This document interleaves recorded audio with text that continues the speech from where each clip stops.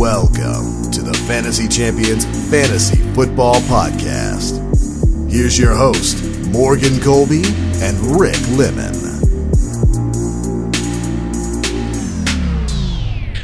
What is happening? What's up, dudes? How we doing, Fantasy Champions? Welcome to this Thursday afternoon, night, whenever you're listening to this. Maybe it's Saturday. I don't know. But welcome on in. Yeah. How you doing, welcome. Rick? Welcome. How you doing, Rick? How you doing, boss? I'm doing all right. Just okay. Yeah. I don't want to talk about it. Okay, we'll leave it at that. We'll leave it at that. It's been a tough couple days. We got a lot to get to in this episode. We're gonna hope to calm your anxiety about certain political events with a wonderful podcast episode. So we'll jump into that right away. But before we do that, check out our website at thefantasychampions.com. Follow us on Twitter at TheFFChamps, on Instagram at TheFantasyChampions. You can like us at Facebook.com/TheFantasyChampions. If you're listening on Apple Podcasts, Spotify, Stitcher, or any other podcasting platform, be sure to leave a review and share this podcast with your friends. Also, subscribe. Subscribing is the best way to support the podcast, whether it's on YouTube or any of the podcasting platforms.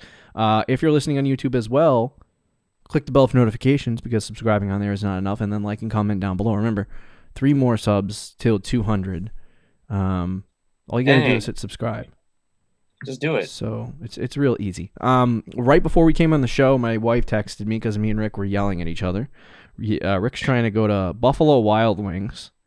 Please comment down below your rating out of 5 of Buffalo Wild Wings, because I would rate it a 2.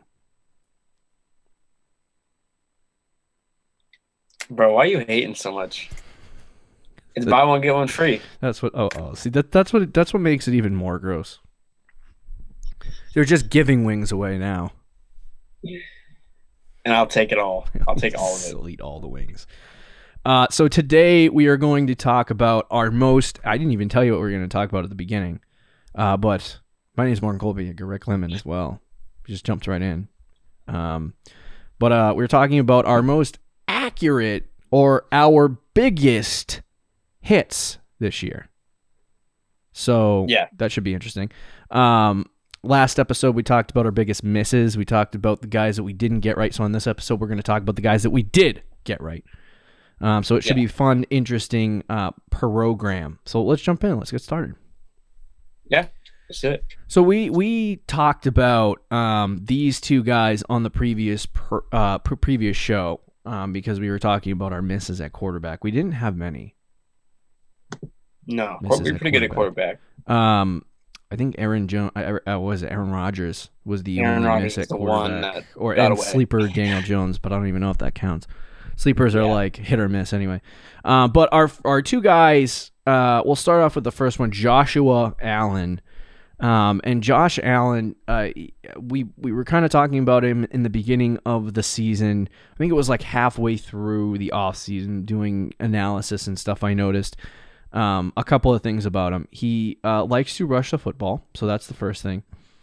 And the second thing is that he's not terrible when it comes to accumulating fantasy points, if you will.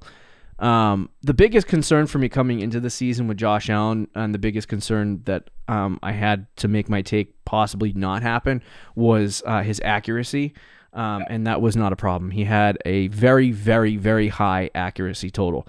Apparently, it is better than any of the accuracy ratings that Tom Brady and Peyton Manning have had over the course of their entire careers, which is something that I have a hard time believing, but it's true.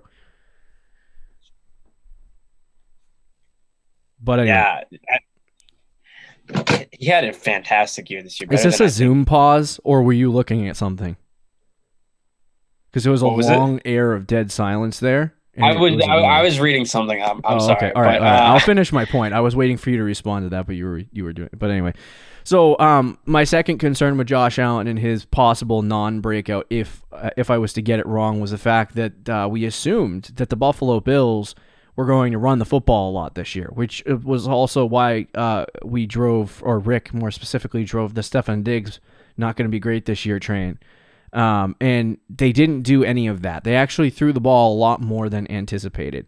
And Josh Allen had a fantastic season. I told Rick in one episode, I wish I had the episode name and I wish I had the clip, but we talked about how he could be, he's not a Patrick Mahomes like talent the year Mahomes threw 55 touchdowns, but I talked about how he could be the guy that's getting taken in the 9th or 10th round in redraft leagues, that you can flip into, being the QB1 overall in fantasy. And if you're counting 17 weeks, he was the QB1 in all of fantasy. So Josh Allen had a big breakout this year. I'm curious if it continues going into the future. He's not going to be QB1 next year. I'm shocked that he even did it this year, to be honest with you. But he was a breakout that we nailed. Yeah, I don't think he'll be QB1, but I mean, he might be like do a this top every 5 year. quarterback Every year at this point. Okay, go. I was going to ask you where you plan on ranking him next year. Like, where do you feel like he's going to? Very early on, he's probably QB3 or 4. Okay. Yes. Yeah, fair enough. But yeah, no, we thought he could be a breakout, and even with me not being crazy about Diggs, I was still really high on Josh Allen because I thought it was still an upgrade to the offense and everything. And it wasn't that like my problem with Diggs was not really his talent or anything. It was just like I knew Josh Allen would throw to John Brown. I knew he'd still throw to Cole Beasley, and those things still happened. What I underestimated was how big of a jump Josh Allen took. Yeah. From last year to this year, because it was insane. You mentioned the accuracy. He went from 58%, and this was what I was like, I was kind of like, wow, that's crazy. He went from 58% completion percentage to 69 in 1 year, an 11% increase in completion percentage. And he threw the ball over 100 times more than he did last year. The funny thing too is that coming into last year, a lot of people were, the fantasy community more particularly, were talking about how John Brown was a very good, like almost elite wide receiver. I heard a lot of people talking about that around the fantasy community and how he should be considered in that conversation and all kinds of stuff. Not necessarily as like a fantasy weapon, but as like in football. I don't know if you heard that too. Yeah. But this is what it looks like when you get a real alpha wide receiver for a talented quarterback. And Stefon Diggs is one of the top wide receivers in the NFL. So I think that also had a major effect on Josh Allen. Mm-hmm. No, for sure. I mean, John Brown, he was still like, he was on pace for like, if he played a full 16, he would have had like 100 targets still. So like he was still involved in the offense, but Diggs really just became the alpha. Like you said, but Josh Allen also went from 20 to 37 touchdown passes, and it's not like his rushing totals went down either. They pretty much stayed the same, which is a big surprise for me, because if you would have told me he would have had a major increase in passing touchdowns, I would have been like, well, he probably they ran the ball less, but he really didn't. He still had 8 rushing touchdowns as well to go with his 37 passing. So absolutely insane season for Josh Allen. And I was there with you thinking he could be a breakout. That's obviously why we called it, but I didn't think he'd be this good. I'll admit. Yeah. I was thinking like top 5 quarterback. It was funny because I felt like last year, right? One of the guys that ended up breaking out, I didn't predict this, but it was Dak Prescott. And was that the 2019 season? Yeah. It was Dak Prescott, and I picked him up on my fantasy team, and towards the end of the season, he started to get a tougher schedule, and I didn't really trust him on my fantasy team at that point, and I had to start him because I wasn't able to deal him, but I was trying all season to deal him, and then I was forced to start him in the playoffs, and he had a bad game, and I got burned. And I had that same feeling in like the pit of my stomach about Josh Allen, and so I wasn't making the same mistake twice, and I traded him away for Justin Herbert. And Josh Allen went off against some tough matchups, and so he was actually really good.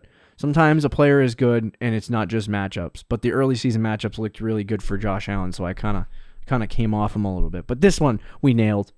The second guy we have is Kyler Murray, who he was kind of a 6th round pick, and we were talking about before the season started. A lot of people were comparing Kyler to Dak. I mean, Baker. to Baker. I meant Baker Mayfield. They were comparing Kyler Murray to Baker Mayfield, and that, you know, the off season is very similar, right? The Cardinals are coming off a season where they didn't win a lot of games, but their quarterback, you know, had a decent campaign, enough to think that they're going to take the next leap. And then you add a couple of talented offensive pieces, and all of a sudden you're talking about the quarterback being in a top 6 round potential quarterback. And, you know, you haven't seen him done it before. It's a little bit scary. But there was more concerns for Baker's breakout than there were for Kyler Murray's breakout. And I laid them out in the offseason, so if you really want to go back and listen to all of them, you can do that. But it was basically the argument that the Browns don't throw the football a lot. They still don't throw the football a lot. And so expecting Baker Mayfield to have really good fantasy seasons is kind of naive. Whereas Kyler Murray's offense is at a 60 to 70 play pace. And he also rushes the football a significant amount. Like this year, he was QB2 through 17 weeks, and he only had 3,971 passing yards. That's like a Cam Newton season where he only throws 3,500 passing yards. Back in the day, Cam Newton, but still gets in the top 3 of fantasy quarterback production. So the big thing for Kyler that we noticed in the offseason was the fact that he could rush the football. Yes. Yeah. Yeah, no, Kyler, that was a big thing with him. I feel like I was more on the Kyler train than I was the Josh Allen. Like, I feel like Josh Allen was more your guy. Now, we both like both guys, but if we had to pick, you know what I mean? Like, I feel like Kyler was kind of the guy. We both thought Kyler Murray would break out. It was just hesitancy in drafting because he was a 6th round pick.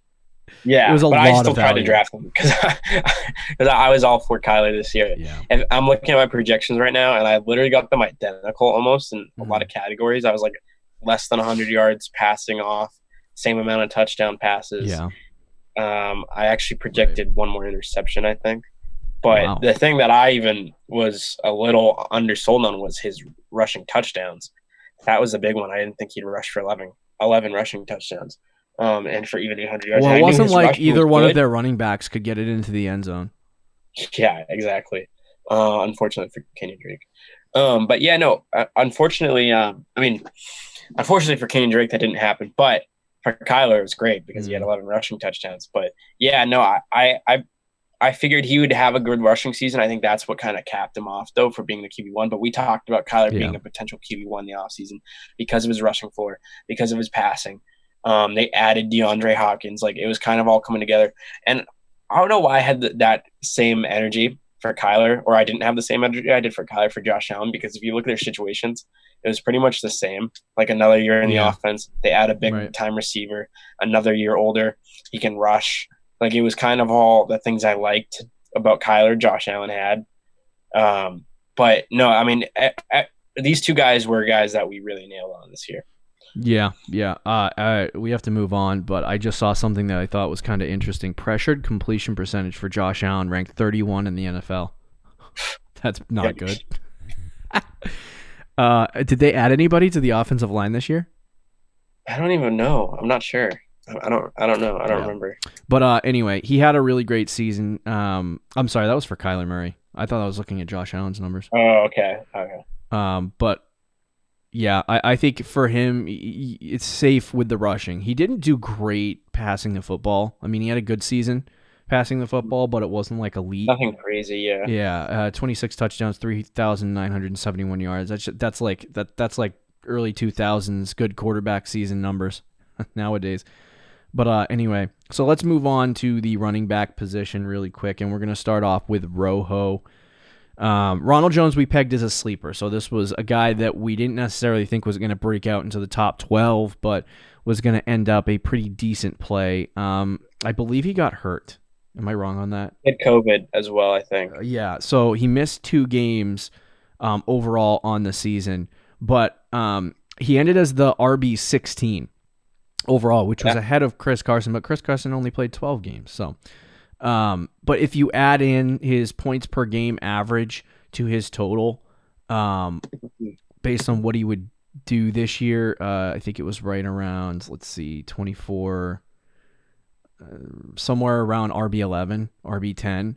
So, and he was a guy that we felt was somebody who was going to kind of take. There's so many. See, when we first pegged him as a sleeper, there was no running backs in that offense. And then they drafted Keyshawn Vaughn, and we still thought Ronald Jones was going to be a sleeper, and we liked Ronald Jones a lot if you go back and listen. And then right before the season, they signed Leonard Fournette. And so I don't know what our thoughts were at the time. I don't really remember. But he did hold up a lot of the production that we thought he was going to get, even with Leonard Fournette, which was kind of surprising. It was like they really, like, at the beginning of the season when Bruce said that Ronald Jones was the guy, me and Rick almost didn't believe him. And he still was the guy. But, I mean, ending the season as the RB16 and possibly maybe if you get a full season out of him as like the RB14 or 13, I think if a guy like Leonard Fournette leaves this offseason, he's on a 2-year contract or a 1? I think it's just a 1-year deal. If he leaves and Ronald Jones is still the starting running back for them, I don't know what their plan is with Keyshawn Vaughn, but if Ronald Jones gets a full opportunity next year to get the full workload, I think he could be an RB1. But yeah, he was a guy that we kind of hit on.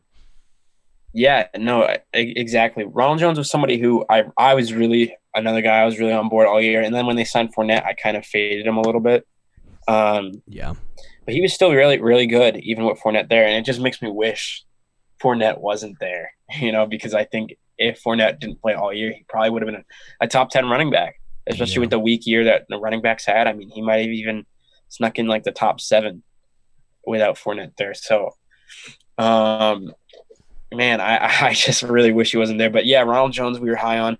One of the reasons I really liked Ronald Jones was because with the Buccaneers offense, I thought was going to be more prolific than it was previously, and it was. But also typically in a lot of goal line situations, Brady will QB sneak or he'll hand it off. There's a lot of situations where they use rushing touchdowns. Like it happens a lot. And not just in New England, but obviously in Tampa now as well, because Brady also likes to play action at the goal line, and it's something that we've seen in New England a long time. So I figured Ronald Jones would have a decent amount of rushing touchdowns this year. But he even surprised me, especially when Fournette went there, how good he still was and how much they used him. So I'm excited for next year and see how good he can really be. Yeah, I'm agreed upon on that one. Like I said, he was a sleeper, so we had a lot more questions about him than normal to not peg him as a breakout, but he was a guy that we hit on. And then I think I was driving this train because Rick is the Nick Chubb truther. He's going to carry the torch for Nick Chubb when he's 42 years old and trying to be Frank Gore.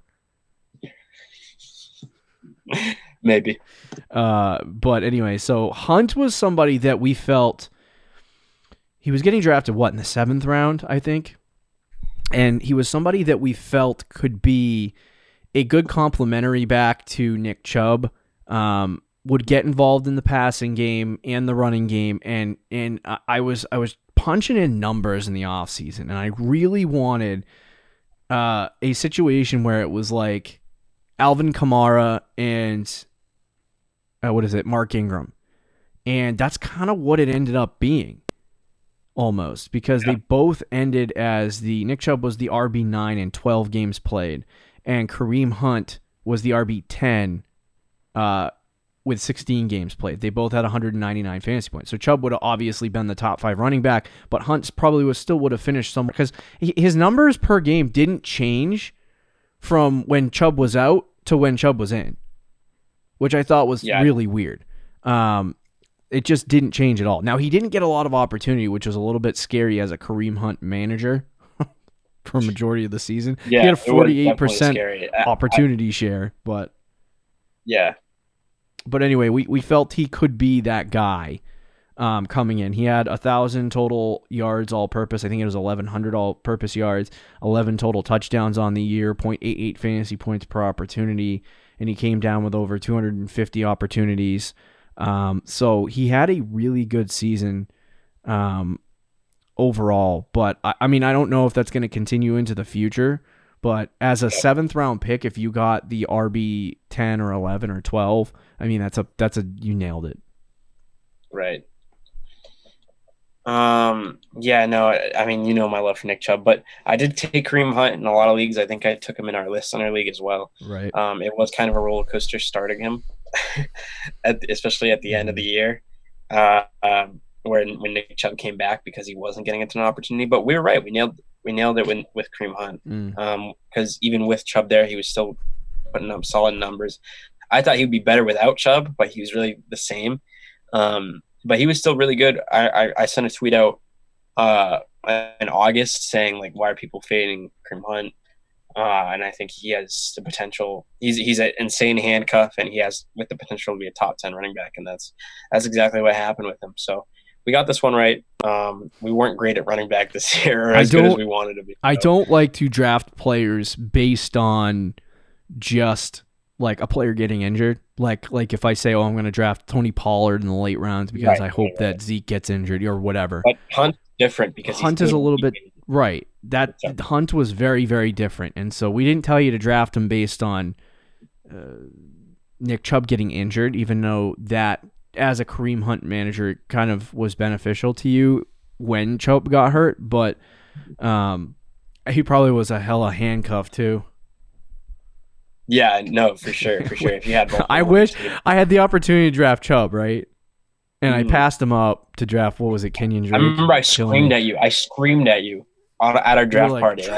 I can't believe you just passed on Nick Chubb. The funny thing is that I was thinking about it. I passed on Nick Chubb, and I was like, okay, was it really a bust? Because if I didn't draft Nick Chubb, I would have had Kenyon Drake, who I ended up with, who still was the RB14.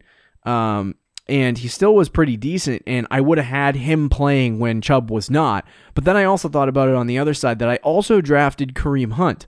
So had I drafted Nick Chubb there, I would have had the double whammy, and I would have been fine at running back, at least for the time being until he got back. I would have actually rather have that situation, but I didn't know I was going to get Kareem Hunt at the time. So hindsight's 2020. But anyway, let's move on to the wide receiver position. But I mean, I felt like it was 2020 at the time, but that's just me. Say it again. I felt like it was 2020 at the time, but that's just me. I was, I'm crazy about Nick Chubb. So. Oh yeah, that's true. Let's talk about the wide receiver position really quickly. A couple of guys. We had Calvin Ridley as a breakout last year. We loved Calvin Ridley coming into the season. We both called him Chris Godwin of the 2020 season.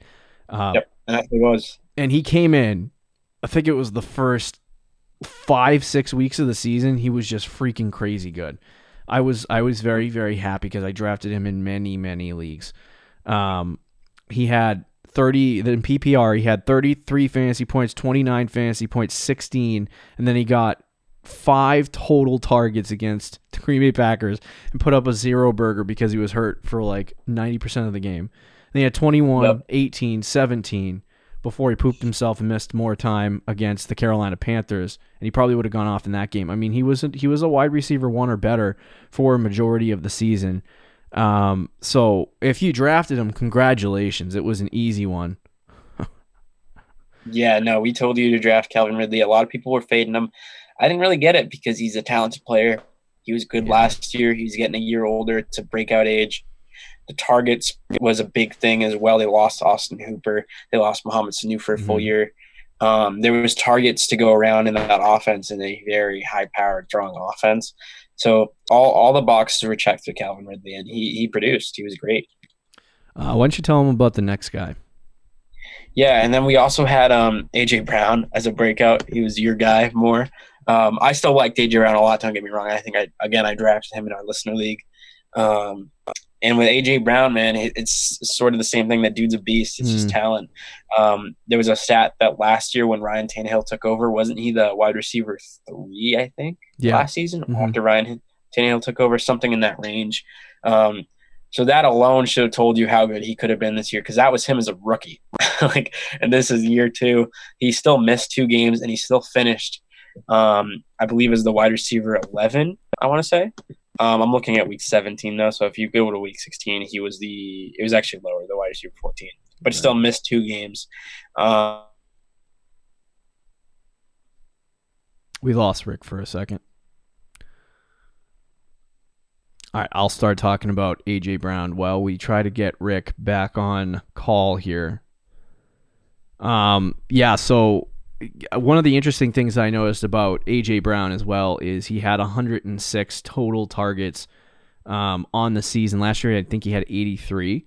And the fact that he had 106 targets only is absolutely asinine. It's crazy.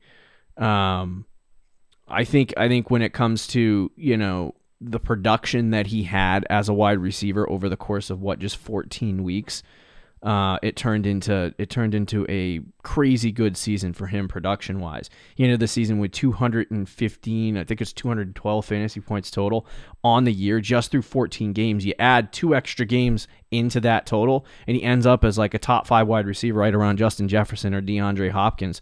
So it is very, very interesting to see exactly what happened this season with A.J. Brown. But we're trying to get Rick back on call here. We'll see if he comes back in. But if you drafted A.J. Brown, you absolutely nailed it. I think production-wise, what was his fantasy point per target? It was 2.28, which is number 7 in the whole league. It was absolutely insane. So if you drafted A.J. Brown, you had a really, really, really productive campaign. It looks like we got Rick back on the pod. What were your, I don't even know where you cut out, Rick, but I finished my thoughts on A.J. Brown. So I was just talking about, yeah, okay, then that's fine. I was just talking about how good A.J. Brown is. We got tight ends here. We predicted. Here's a guy that I loved, and we both loved this guy all year. And it's T.J. Hawkinson as a breakout. Yeah, he was everything that we thought he was going to be. Year one, I don't have anything in front of me because, like I said, my Wi-Fi came out. But I believe he finished as the tight end 4. I'll look it up for you. Which is thank you. Hawk finished as the tight end 4. You nailed it. Yeah. See, I know my T.J. Hawkinson stats. But yeah, T.J. Hawkinson was great. Mm-hmm. A lot of people were down on him, but look, he's a second-year player, was a top 10 pick. He's only going to get better from here as well. I think he's going to be in that Kittle-Kelsey range. Once Kelsey kind of fades out and gets old, I think Hawkinson's going to kind of move into there. I think he's only 23, 24. Right. So he's a really good player. It's going to be interesting to see next year how that quarterback situation plans out because we might not get the same production out of him, but he's a really good player and had a good year. It'll also be interesting to see who ends up in Detroit. Eric Bieniemy has interviewed with everybody. If he goes to Detroit, it depends on who they get at quarterback, but I think that would be fantastic news for T.J. Hawkinson. Because I think he could have a monster season next year. But yeah, Hawk, you know how much I love Hawk. That would be huge. Yeah. I don't think he's going to go to Detroit though. To be honest, you know how much I love the Hawk, and how pumped I am that T.J. Hawkinson had a good season. He is so frustrating to watch. It's like you draft him and you have him on your fantasy team all year, and you watch him in games and you watch his production, and you're like, oh man, I wish I could get rid of this guy. You look at he's the tight end 4, and it's like, oh, so I got one of the best tight ends in the league. But he had 16 fantasy points in the first game of the season, and then he was like tight end. He was a tight end 2 for a lot of weeks in a row, but he was always getting like 9 or 10 fantasy points a week. I think the constant like 9, 10, 11 fantasy points a week, it's not great fantasy point numbers. Like, you're not getting Kelsey numbers. You're not getting Tanyan numbers, you know what I mean? Or Kittle numbers. But you're getting consistency that you don't get out of the tight end position all that often. And so I think he's a tight end 4. I mean, obviously we pegged it.